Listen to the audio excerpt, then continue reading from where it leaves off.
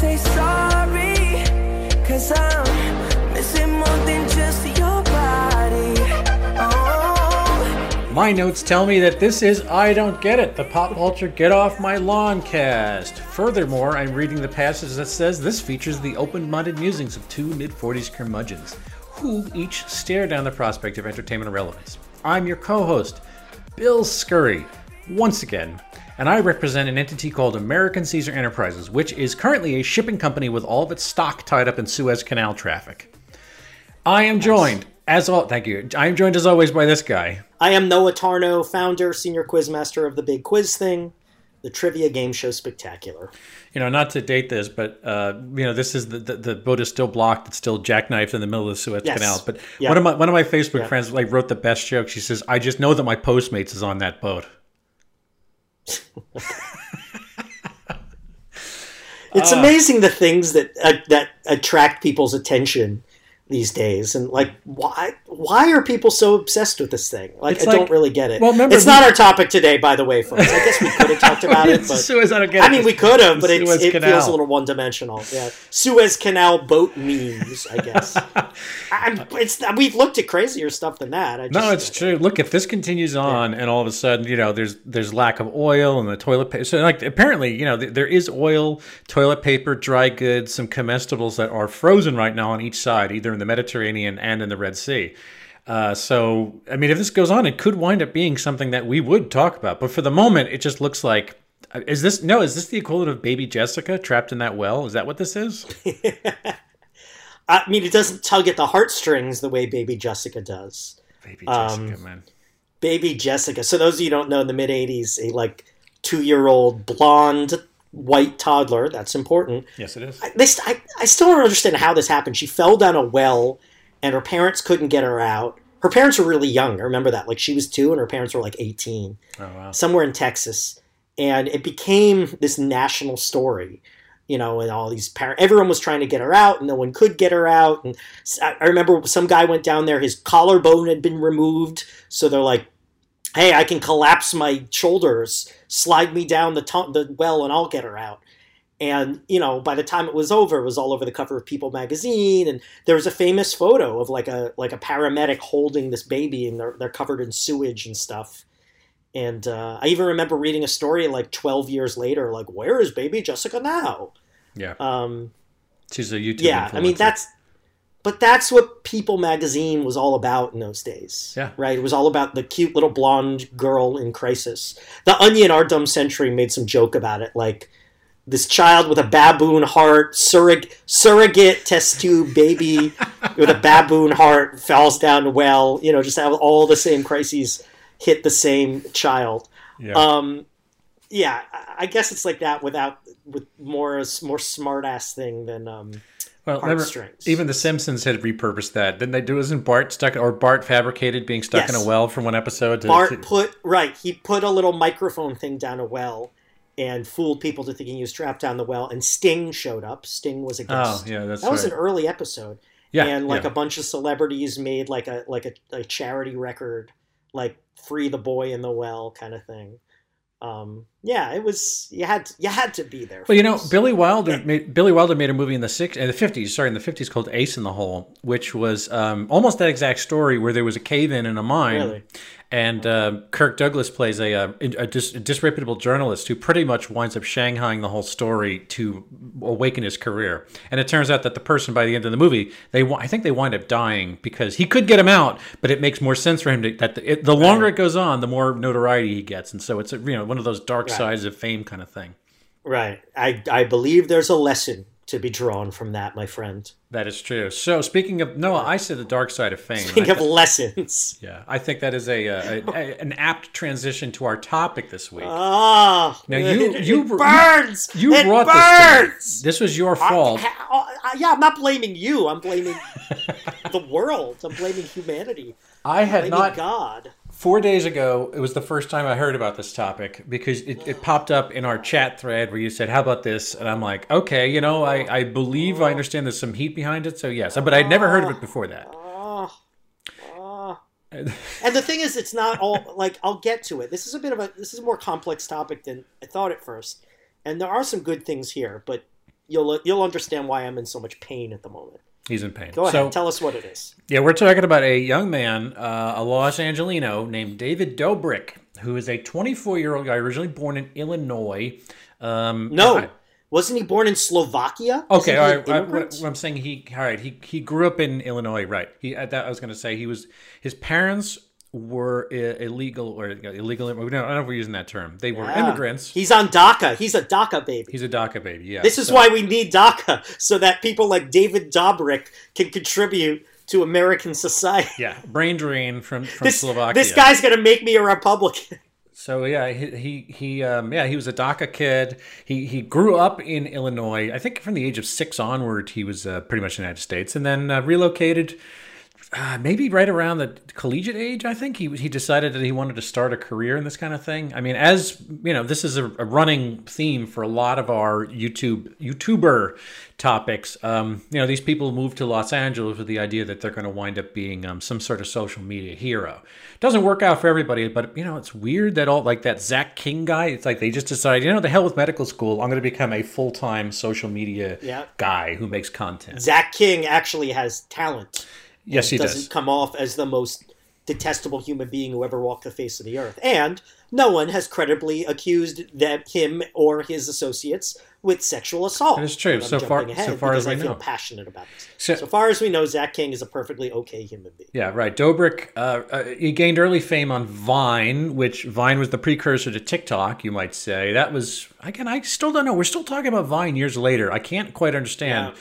It was the prime mover. It was like that Sex Pistols concert, like everyone on Vine is like peopling all of social media today. It's really Vine was the Sex Pistols concert / Velvet Underground first album of internet culture. That is a sad statement. It's the day we live in. This is it. So in 2015, this guy Dobrik started vlogging the video blog.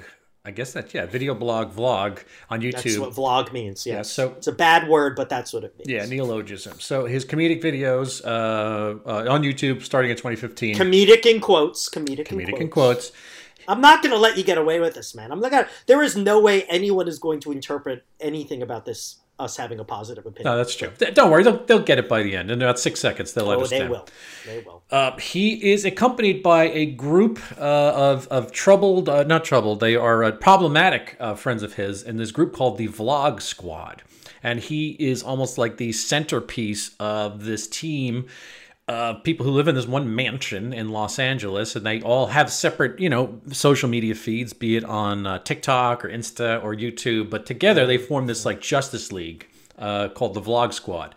And in this guy Dobrik's videos, he's got more than 18.7 million subscribers on YouTube. Unbelievable. And he's unbelievable. The Wall Street Journal coined him as a Gen Z's Jimmy Fallon. Yes, that arbiter of youth culture, the Wall Street Journal. Right. The Wall Street Journal. I stole that joke, by the way. I got to credit where it's due. There was a very good podcast. The Slate has a new podcast about internet culture called ICYMI, and the second episode from this week is about David Dobrik. So I stole that joke from them. Credit where it's due. Yeah, sorry. So this guy's got enough money to purchase a $9.5 million mansion that all of these people, these so-called Vlog Squad, live inside of. Yeah, it's up. And not only that, they each have their own closet full of hoodies. Okay, good. I'm glad. They all dress the same. They all dress the same. They do all dress the same. Like fucking slobs. It is true. Yeah. Their videos, which tend to be 4 minutes and 20 seconds long, usually feature the That's a funny joke. That's an original joke. Sure. Sorry, Bill. I'm out of control here. Sorry, it's okay. I apologize. They usually feature the Vlog Squad pulling pranks around Los Angeles and in a group, driving in this extra long Tesla from place to place. During the pandemic recently, linchpin David Dobrik pivoted to podcasting. He launched a new app, a photo sharing social media situation called Dispo, which was, I think the whole point was to make photos that look like they're old and artifacted. It was like a startup. And because he put the videos on hiatus when it wasn't safe to do this kind of thing in public. Now, the reason why we're talking about this, like Noah insinuated before, this guy's had a rocky 2021 so far, but it's really based on stuff that happened in 2018. So it's kind of perverse that the seeds of current dysfunction had been there for a long time, but they're only being litigated now. In 2018, I mean, the form of the vlog is that they record everything they do during the course of their day, everything, and they cut it down to these videos that are like a hyper-kinetic cut of all these people just fucking around, shrieking at each other, yelling, doing stupid stunts, talking about people, handing out Xboxes to people in the crowd, gifting Teslas, doing whatever. It's very strange, jagged, asymmetric entertainment.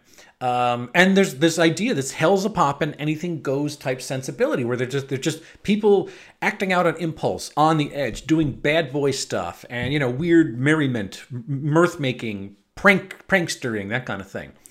So this year, there was a real credible accusation of somebody who was featured in the video. A hanger-on got in the video and apparently was plied, as a minor, was plied with alcohol during one of these big, burn-it-down type mansion parties. And the girl, who could apparently not consent, was assaulted by one of David Dobrik's underlings, one of these guys, this guy named Dirty Dom, I believe his name is. And I mean, the video was put out apparently, and it had 5 million views for a while. I mean, it was people on the other side of the door listening to this guy have sex with a girl who was past the point of consent. So he published the video, and it had 5 million views until she said, this woman, I believe, I can't remember what her name was, Heidi, or she is using a pseudonym, Hannah. Hannah, that's it. Her real name has not been revealed, but they're referring to her appropriately enough. She's not one of the regulars. You said it. She's a hanger-on. She's basically an extra in this video. Right. And it's like, it made 5 million views, but then he pulled it down when she said, she goes, what's there, that's not cool. You should take that down because that, that's the whole big fucking problem. And so he pulled it down.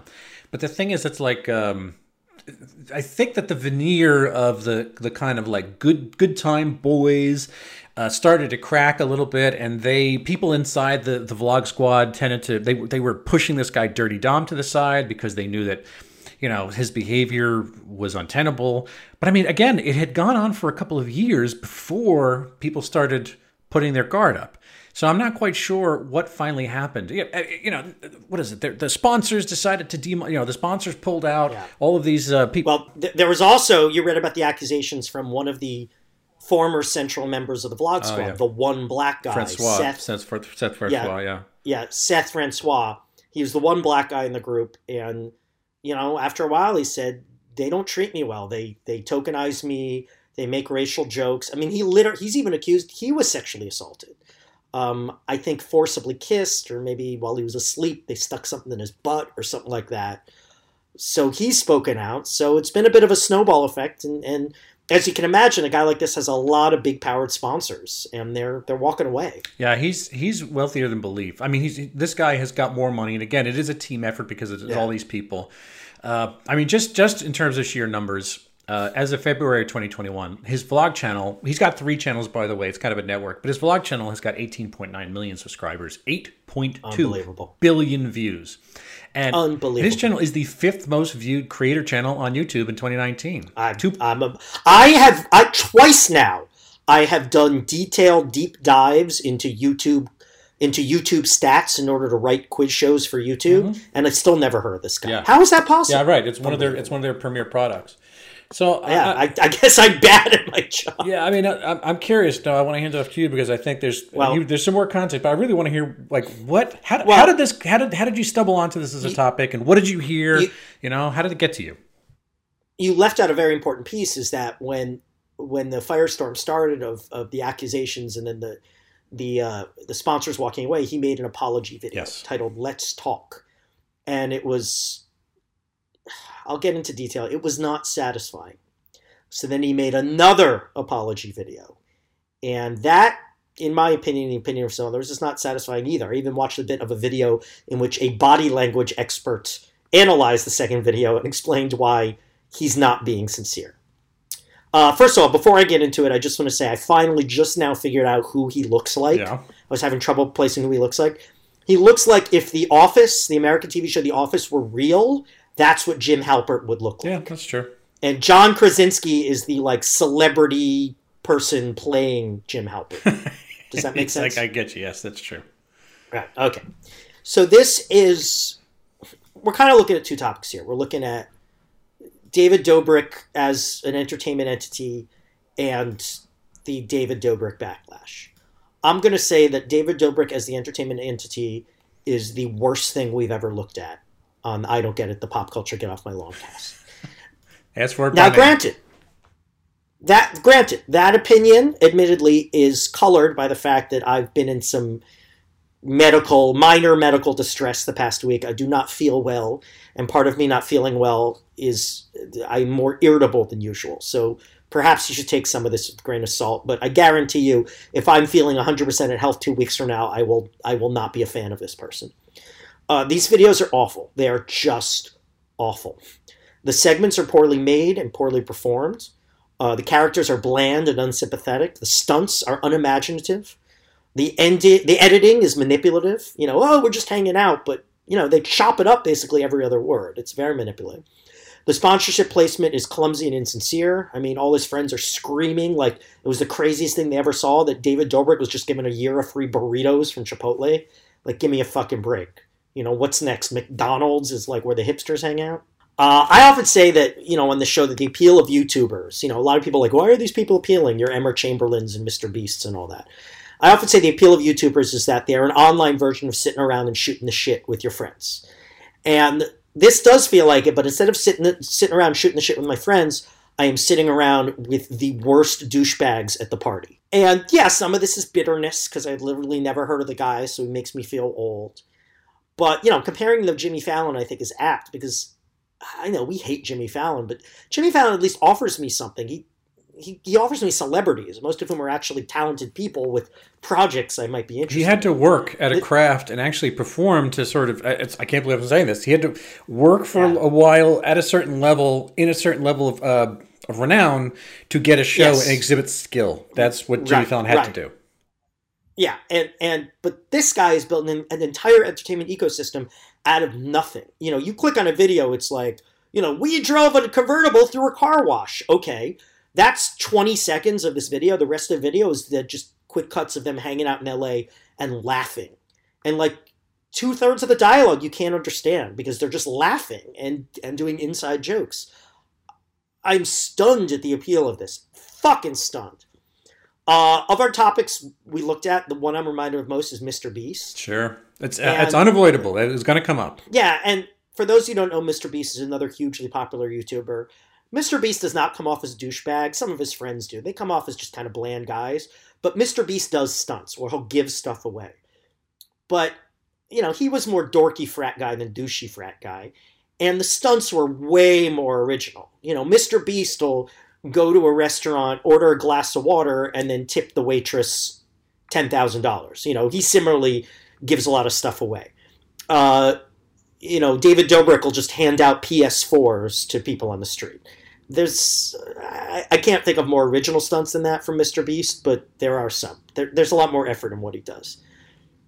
And then, of course, we discover, which we've never discovered about Mr. Beast, and I hope we never do, that David Dobrik has aided and abetted bad behavior. And by the way, you could say innocent till proved guilty, but he has copped to it. So I'm going to say he's aided and abetted bad behavior. But let's be clear here. He personally has not been accused of sexual assault, but, he enabled it. Not that we should be surprised. The characters they play are, it's like hanging out in a frat house. This is where sexual assault takes purchase and is nurtured and incubated. And should be expected to be found. Also, it's like a natural greenhouse for it. I was never in a frat, but I hung out with obnoxious guys, and we never sexually assaulted anyone. I'm sorry. That's irrelevant. His first apology was incredibly self-serving. He used all this weasel words like, I allowed myself to be put into a situation. I don't align with any of these actions. I've been really disappointed in my friends. Get the fuck out of here with that bullshit. You act like you're taking responsibility, but you absolutely are not. So, there's a bigger subject here, and it is very timely from a political point of view. Is David Dobrik and the Vlog Squad, for lack of a better term, being canceled? Well, no, he's not. Because while all of his big name sponsors, or a lot of his big name sponsors, are backing away, he's still on YouTube. He has not been deplatformed. And I do not think YouTube will deplatform him, because if they're not going to deplatform QAnon, they're not going to deplatform David Dobrik. And as loathsome as David Dobrik is, He's not as bad as QAnon. He's not as bad as Donald Trump. I mean, that's the way YouTube rolls. It's a feature, not a bug, that they let shitheads have free reign. And contrary to what the crybaby party likes to say, nobody has a constitutional right to use YouTube or Twitter or Facebook or anything else. These are private companies, and if a bakery can deny baking a cake for a gay couple, Twitter can deny a platform to, the worst president in American history. But, okay, fine. Are companies justified in breaking off sponsorships? And should, in theory, in my opinion, YouTube kick them off? Yeah, I think they should. First of all, it's a privilege to use these resources. If it's a private business and you really believe that, it's a fucking privilege to use them. And he is incredibly privileged. He doesn't just get to put his videos up there. He gets his videos seen by millions and millions and millions of people, and he gets a year of free burritos, and he gets to hand out PS4s on the street, and he gets to drive a stretch Tesla or whatever it is, and he gets to be this guy who's, the idol of millions. Oh. So I hate him. He can go fuck himself. And that's my opinion of David Dobrik. I think you pretty much said it. I don't know what else but I can add. There's a couple of things where this type of video is completely as a guy, David Dobrik. I was gonna say this like it was a bad thing. It's obvious this kid doesn't read a book. It's obvious that he doesn't seem like a very curious person. But that's fine. I mean, you don't need to do any of those things. It's just like his particular art. In a perfect world, he'd be on a YouTube channel with a bunch of assholes in Los Angeles, and it would be a small clutch of people that watched him and enjoyed him. He would not be one of the biggest celebrities on planet Earth, for whatever that's worth right now. He would not be wealthy beyond belief, based on what we have called in the past, Noah, the first pass art. I believe we called it. First draft is the best draft. Let's just put it out in the world, and whatever it is what it's going to be. Well, they do. I don't want to say credit, but they probably spend quite a bit of time editing, which is why I think it's manipulative. Yeah. To give this, just friends hanging out, but look at how they chop it up almost word by word. Yeah, sure. It's pretty crazy. Well, yeah. I mean, and by the way, a lot of it is clearly scripted. Part of my problem is that you can tell because some of these little vignettes are poorly acted. They're, hey, we're just hanging out, but no, some of it's very clearly scripted. Yeah, and also each of these people have their own roles. That the job of each person is to do the thing that they do. It's like Scooby-Doo or Transformers. Each of these characters has the version of themselves that they're being. There's that sort of chubby guy with the beard, that guy Jonah. There's the frickin' I was gonna say the guy that looks like a frat boy. That's all of them. There's the old guy. Yeah, for some reason there's a 50-year-old guy here. It's like I looked him up. He's 2 years older. I know, but it's like that's Steve Buscemi. We're saying hello, fellow teens. Like, what is he doing there? I don't understand how a 47-year-old. I looked him up. He actually he was a longtime LA comic. Yeah, no, he had a lot of projects that got some purchase and. For some reason, hooked up with David Dobrik, and that's where he finally struck pay. He's hanging around with kids half his age, which is kind of it's in a way it looks really weird because usually that's creepy behavior. But I'm not saying this guy is; it just looks unusual. And I think I think everybody understands how kind of bullshitty we're talking about his videos. They speak for itself. They're not any better or any more complex than what Noah just told you in terms of it. I don't need to describe that anymore, but. The phenomenon of all the malfeasance that went on under his watch, the shitty behavior, the types of people, but the backwards ball cap, LA asshole, airhead type, Mulholland Drive douchebag, endless summers, endless days in California, the sort of consequence-free environment.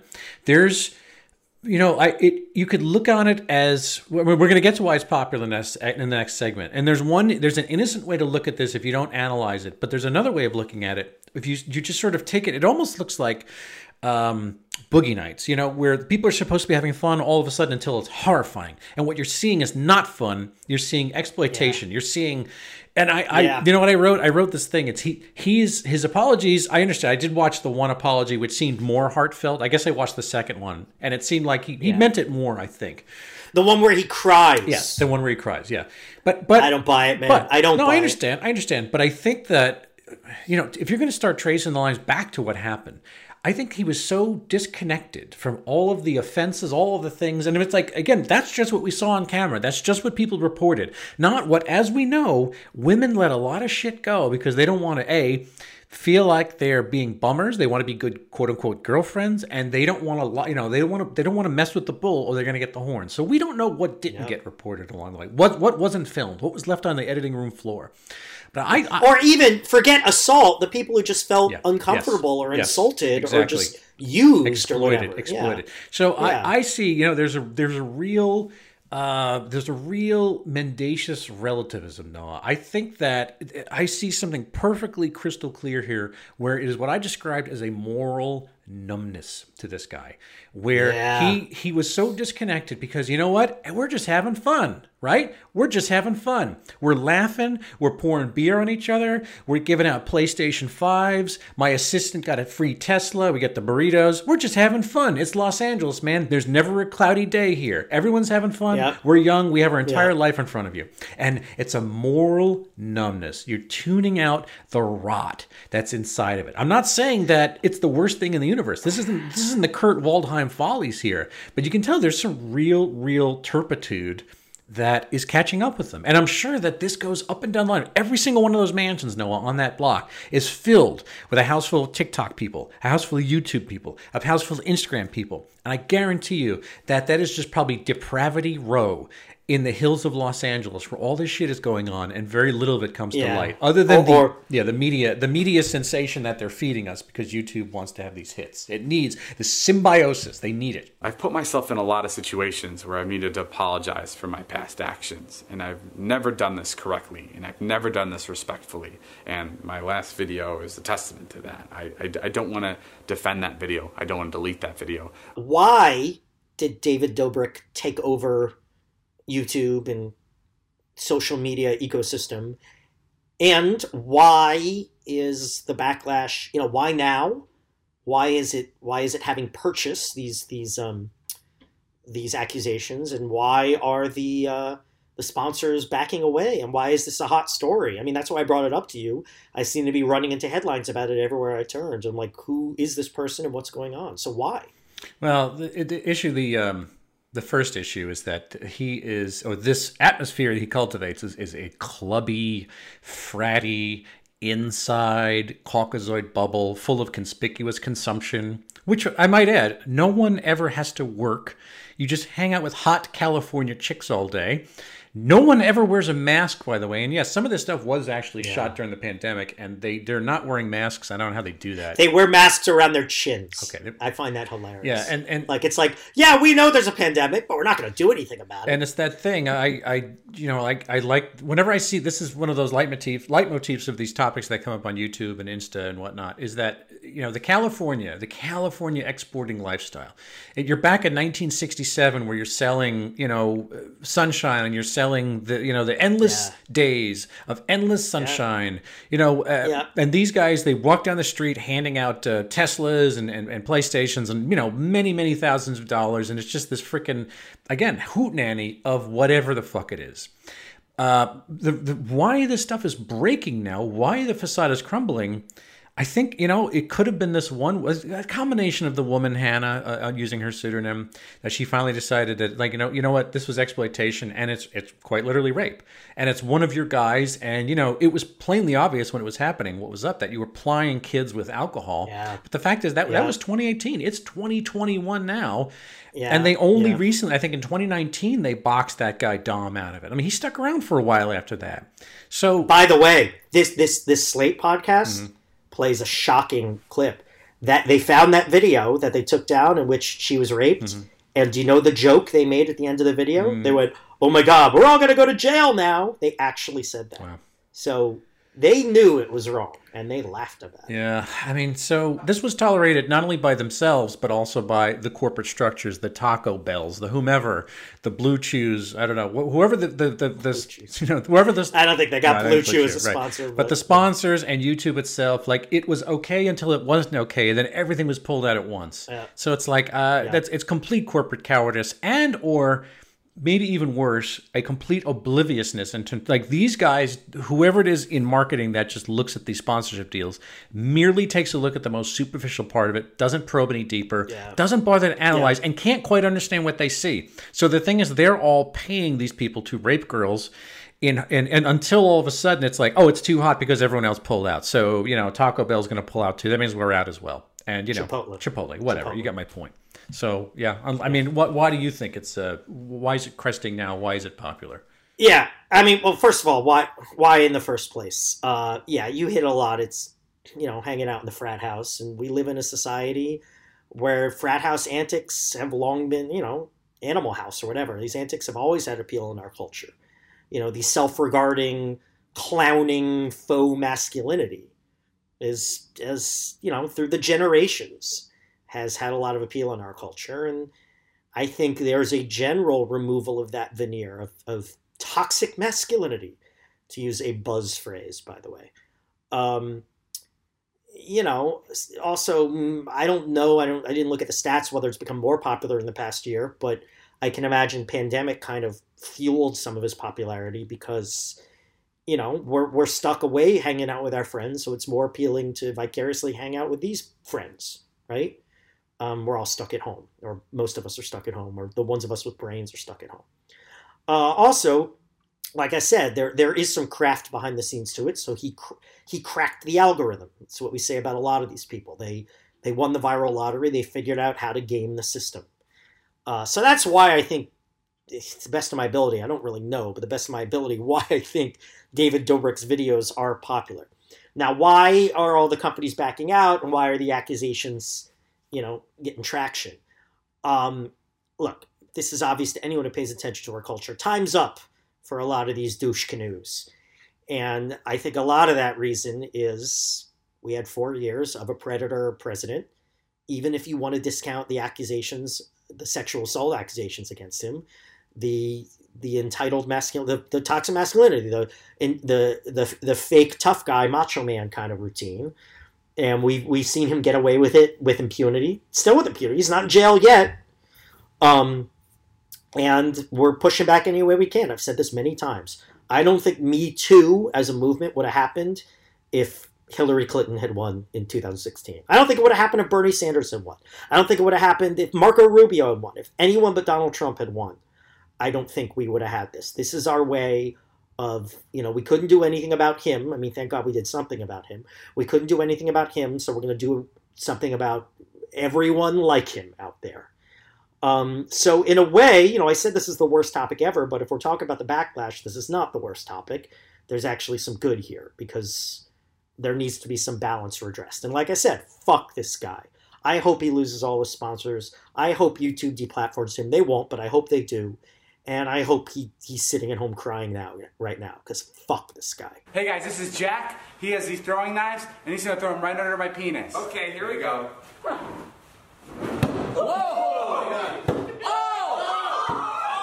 All right, Noah, continuing on, think of yourself as a kid. How would you have reacted to the cult of David Dobrik if you were a younger person? I would have loved this. I would have loved it. Because I always wanted the gang of bros to hang out. I had moments of that with my friends. But, I would have thought these guys were cool because I was an idiot.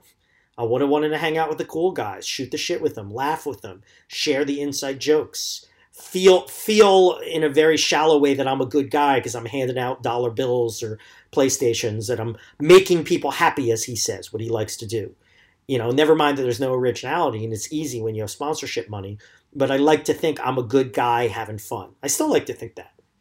I think back to when I was in middle school and I tried to hang out with the cool guys, even though deep down I knew that they would never accept me and also that I didn't want to hang out with them. I remember in 8th grade sneaking beers with some of these guys because thinking that made me cool, that made me on the inside.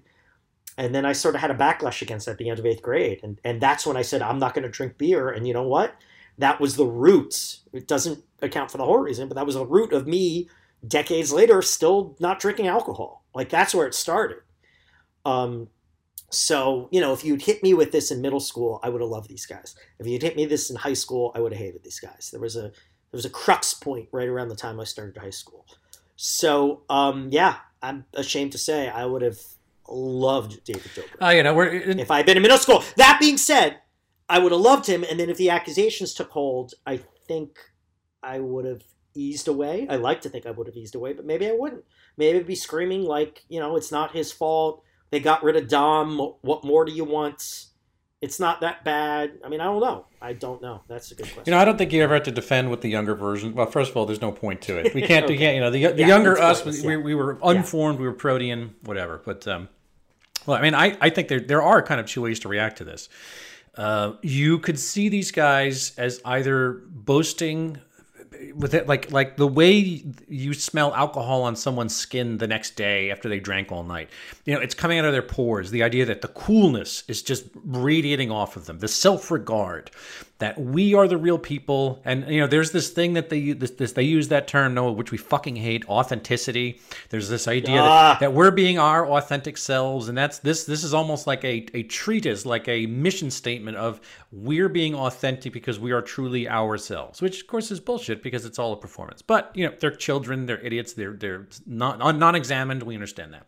So again, you can look at them as they're boasting their coolness. You could gravitate to that, or you can be alienated and threatened and scared, and you can despise cool people.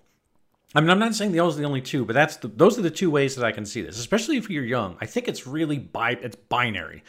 At least my reaction was always binary. And I, like you too, I understood that I was never going to be one of the cool people, wasn't going to be regarded as them. And at most, I was going to be casual friends with a cool person, but not inside the clique with other cool people. I didn't know any when we were younger.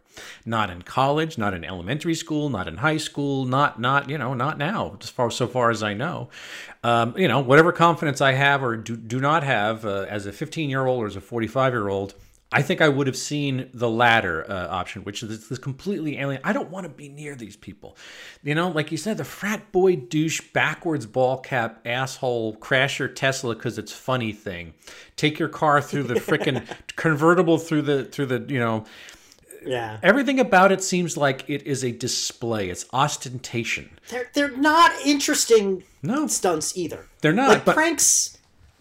They're not. There's no originality. I'm trying to think. I feel like there's something else we looked at, some pranks. I mean, you mentioned Zach King. Zach King is wildly imaginative. Yes. I give credit to some of these social media people that they're I mean, even fucking sea shanties. Like, yeah.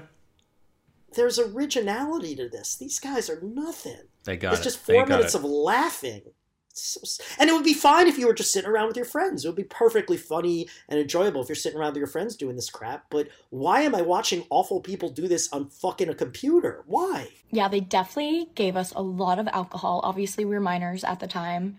And we just thought it was cool to be able to hang out with them. Is the rise and the fall of David Dobrik a sign of the apocalypse? You know, the bar for renown and celebrity gets air lower, as we know, but we have managed to live our lives, me and you, as old men, not needing to interface with that. I mean, we regard it, we react to it, but it's not part of our thing. It barely is part of our immediate diet.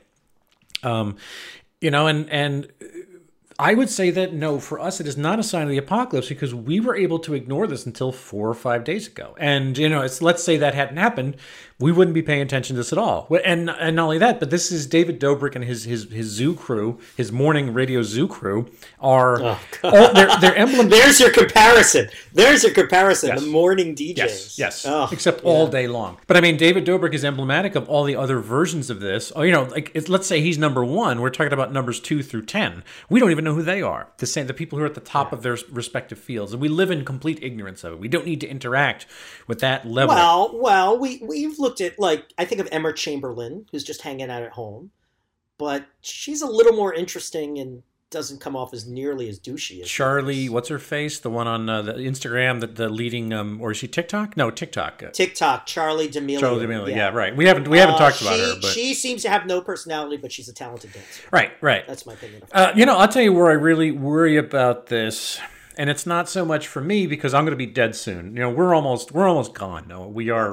You know, once we're almost gone. Right, almost we're gone. Almost dead. We're nearly dead. We have both feet in the grave, and we are piling dirt on ourselves.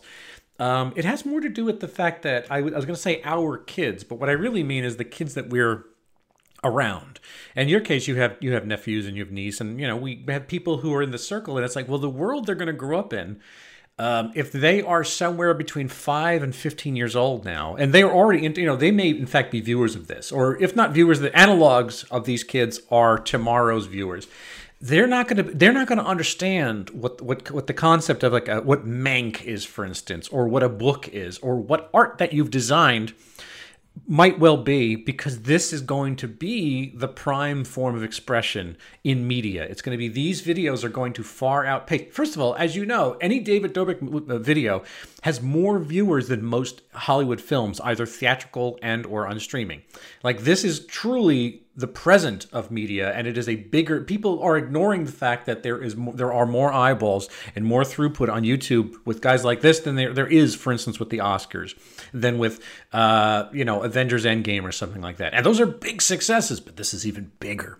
So tomorrow, your nephews, maybe not them in particular, but the people like your nephews, are going to have to reckon with this being the only world that they know. Other forms of media, of course, will still be around, but they'll be archaic compared to whatever the fresh new thing this looks like will be. All right. I was going to say something very similar about the apocalypse, that the fact that this guy is so big and there's nothing to it, putting aside the sexual assault allegations and bad behavior and racism and all that. But I'm actually going to push back to you a little and I think of the example of my nephews who are 17 now. The online people they like are way more creative than him. I mean, they're not really into YouTubers per se, but they like pranks and stunts. They really like Eric Andre, and they really like, what's that guy, Nathan? He did Nathan For You. Yeah, Nathan Fielder. Nathan Fielder. And those guys aren't quite my cup of tea, but they're original and they're creative. And they're talented, and also, to my knowledge, they haven't raped anyone. That we know of, yeah. Right. So I'm going to say, yes, more eyeballs are on this bullshit than movies, but let's go back to when we were kids. More people stared at the wall than went to the movies. More people, again, it's the form of sitting around talking to your friends. And in those days, that didn't create, didn't get sponsorships. So that is a problem if this stuff becomes big business. And you're partly right, if kids grow up thinking that's entertainment, but I think they're still going to have the alternatives, the Eric Andres, the Nathan Fielders, the Mr. Beast and the Emma Chamberlains, which are better than this crap. So I see hope in that. This stuff is just so, transitory. And I like to think, even if he's not deplatformed, the sponsors go away, his popularity wanes, and 6 months from now, 2/3 of the people who watch him now have forgotten about him. I like to think so. I'm going to be positive about that. So in that sign, it's not quite the sign of the apocalypse that I was going to say it was and that you seem to say it was. Now, the backlash, is that a sign of the apocalypse? No, absolutely not, because we need this corrective. And yes, fine, sometimes, quote-unquote, cancel culture goes too far. But you know what? Sometimes everything goes too far. I'll take it, right? It's awful that we can't get these Dr. Seuss books anymore. First of all, that's not cancel culture. It was a decision made by Dr. Seuss's estate. And second of all, big fucking deal. It's a Dr. Seuss book. If we lose a great Dr. Seuss book, we have 99 other ones. And yes, it goes too far sometimes, but so be it. But fuck this guy. I've ended every one of my little segments here with fuck this guy. Have you noticed that? Yeah, I've noticed that too. And we have to apologize to the African American community and other communities for the type of content that we create. No, well, let's bring it on home. Tell me about jealousy, because I have a feeling this is one of those things that lurks over this like a specter in a shrouded cloud. Tell me about your feelings on envy with David Dobrik's Zoo Crew. Yeah, I mean, I wanted to live in this world when I was younger, for sure. I would have watched this shit in middle school and dreamed of like going to LA and meeting them, and they asked me to join their squad, and I get to hang out, and that gets to be my life. Like you say, I just get to hang out with the fun people all the time, and life is no worries all the time. If you had got me at the right age, I would have, like I say, I would have loved it. So I'm very jealous of that. And I still want to, be able to just hang. I mean, the times I do get to hang out with my friends, which is rare now, or when it happens is virtually, I like that. I like being in a friend group where I know people value me and people get me, and we can laugh together and we can relax in each other's company. Who doesn't want that? So sure, I'm jealous. Now, here's the thing. Again, the second topic, the backlash. I don't know about you, but every time a man is accused of something awful like this, I have a little tinge of there, but for the grace of God, go I. I really don't think I did anything like this. You know, I go back to when I snapped that girl's bra in 8th grade a bunch of times, even when she told me to stop. I feel awful about that. I hope she's gotten over it. I actually sent her a note on Facebook apologizing, if you can believe it. I can believe it, yes. And she told me she didn't remember it. And so I think we're good. So there's a little part of me like, oh, what if something comes out about me that I didn't realize was bad? I don't think it will, but I'm paranoid. So that's like anti-jealousy, is like, thank God that didn't happen to me. But whatever, that's a thornier topic. Let's not talk about it. No, it's interesting because, yeah, like you, I do have that fear that there's obviously things that I've microaggressed, which I might not remember, but somebody is going to have a bad, shitty impression of me that I certainly didn't intend, and I hate the fact that they do, and I can't control that. And also, I don't know what to apologize for if that's the case. Hell, gee, I feel bad for calling Rich McCaffrey a Gaylord back when we were 12 years old, for Christ's sake. No, I'm serious. Is he actually gay now? I would assume, just based on it was pretty obvious that I think he was gay when we like, we didn't have words for it, but whatever it was he was made to feel bad. And I'm sure, I'm not friends with him now, but I'm sure that he probably is. Whatever he's doing, I made somebody's life not fun for a couple of years, I'm sure, or at least demean their life when they were kids, and that's bad enough. Whatever else, I'm just saying, but I mean, about jealousy though. I mean, I'm absolutely jealous of this, but I feel like this is designed to be jealous. Like the whole point of this is jealousy. But I mean, this was the Kardashian factor. This was Paris Hilton. There's something about people who live in a consequence-free bubble, a pocket, a vacuum inside Los Angeles, like all these people do. And again, I keep bringing this up. There's a social media factory in Los Angeles that these people all know each other. It's a hermetic world.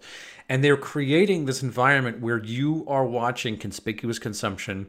He literally records everything he does during the day, and everyone wants to see it. He makes millions of dollars for it. He will still make millions of dollars. Not as much as he did, but he will still make millions of dollars, even if the sponsors pull out. And that's the thing. We are all jealous of him. The only reason this exists as art, like you may have a multi-pronged reaction to it for very, very good different reasons. But I think at its most primal element, you're supposed to want to do this. You're supposed to want to mimic this.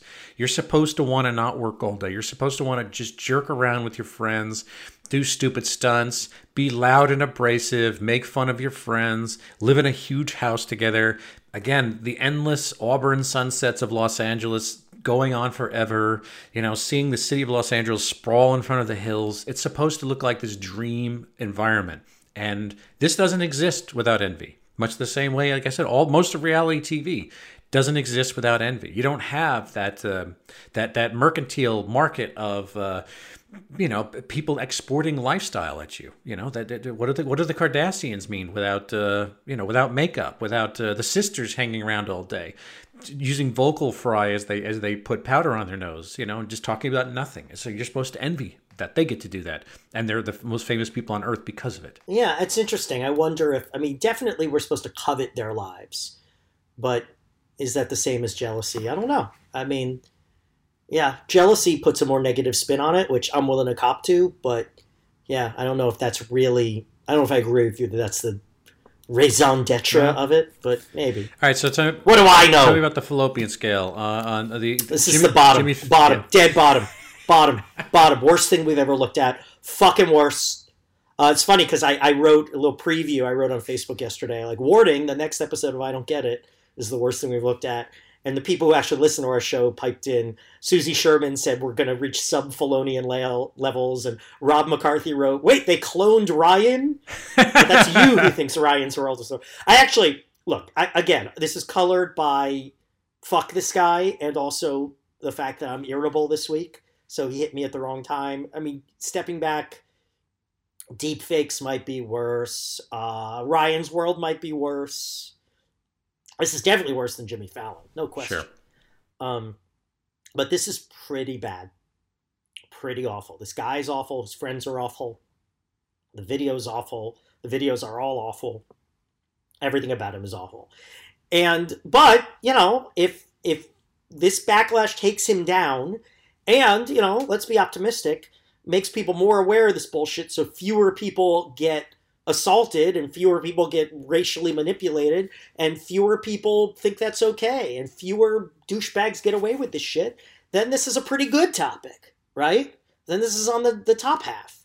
So, you know, this is a bit of a complex one, but if you just want to put David Dobrik and the Vlog Squad, their video output, their product, if you just want to put that, yes, this is sub-Filonian, sub-Ryanian, sub-deepfakian in my current today's date viewpoint. You know, I remember the good old days, Noah, where I had Lana Del Rey at the bottom. She was our lost leader for me at the very beginning, and it's amazing how much the pictures become muddied. Where now that seems relatively innocent and positive and uplifting compared to some of this stuff. Yeah, I agree with you on that. I think that you know, I was thinking about if you take the Mr. Beast thing and you subtract the sort of good works and the kind of positivity that Mr. Beast is trying to put in the world.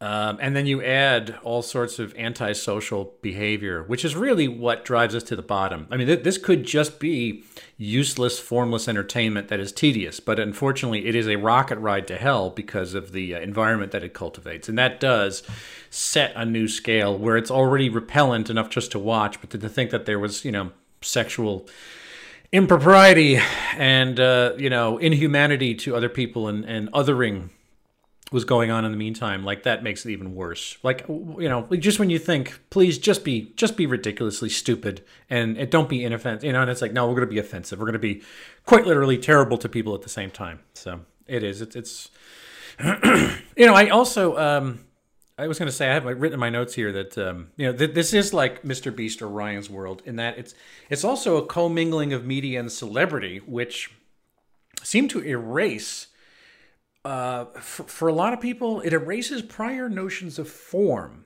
and the sort of symbols of entertainment into something new. And that's why I think that we will never understand this. We will always have the reaction to it. Not that we do the same episode over and over again with these topics, although there is some symmetry between, you know, a Mr. Beast and Orion's World, because they are like new enigmas to solve.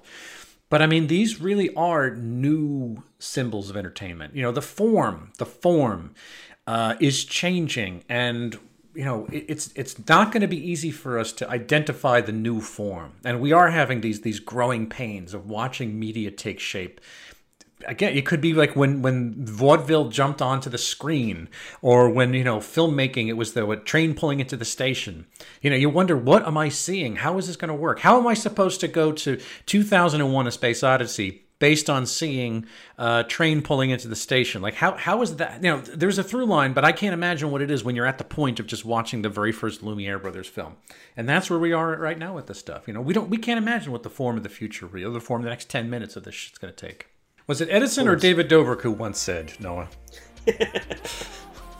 Was it when David Dobrik died, did the New York Times call him the greatest benefactor to humanity of modern times? Oh, boy. You know what? I think that takes us to the end of the show. I have nothing left to say. We need to close the book on this so we get to the next infuriating topic. Please, so we can forget about this person for the rest of our fucking lives. So if you'd like to find past episodes of our show, look on Spotify, Apple Podcasts, SoundCloud, Google Play, and Stitcher. Tweet to us at Noah and Bill Show. Write to us, noahandbilldon'tgetit@gmail.com. Give us a review on Apple Podcasts. I am on Twitter at William Scurry. I am on YouTube, youtube.com/AMCaesar. And I am going to plug something that I didn't do, but my good friend Noah did. Noah was on a podcast last week, and I loved it. And I wanted to tell you about it because you should listen to it as well. Very kind. I am a big fan of the Fire and Water Podcast Network. It's mainly comic book podcasts, but they do some other pop culture stuff. They do some TV shows, and I've guest appeared on the Bob Dylan Podcast Network. And I recently appeared on an episode. They're looking at Acts of Vengeance, which was a Marvel Comics crossover from the early 90s. And they brought me in on an episode where they talked about an issue of What The, which was Marvel's parody comic looking at Acts of Vengeance. And I got to talk to the irredeemable Shag, who is one of the founders of this podcast network, great guy. And we talked about What The, because I talked about when I was in high school, I would write letters to comic books and they get printed from time to time. So there's an issue of What The where my letter was printed, and I do a dramatic reading of the letter. Anyway, thank you, Bill. It was a lot of fun to record. Yes. But if you're interested in comics at all, I highly recommend the Fire and Water Podcast Network. Look it up. Very good stuff. And then if we're going to plug other stuff, big quiz thing, as you know, the finest in corporate and private trivia events from coast to coast. We have another rare public event coming up, virtual, of course. April 17th, we are teaming up with the New York Historical Society, which we've teamed up with many times, and we're doing a movie-themed quiz. April 17th, nyhistory.org. Learn more, get tickets, and hire us for your own event, bigquizthing.com. So until the next unholy horror that we unleash from the planet Earth, we don't get it. A production of American Caesar Enterprises 2021.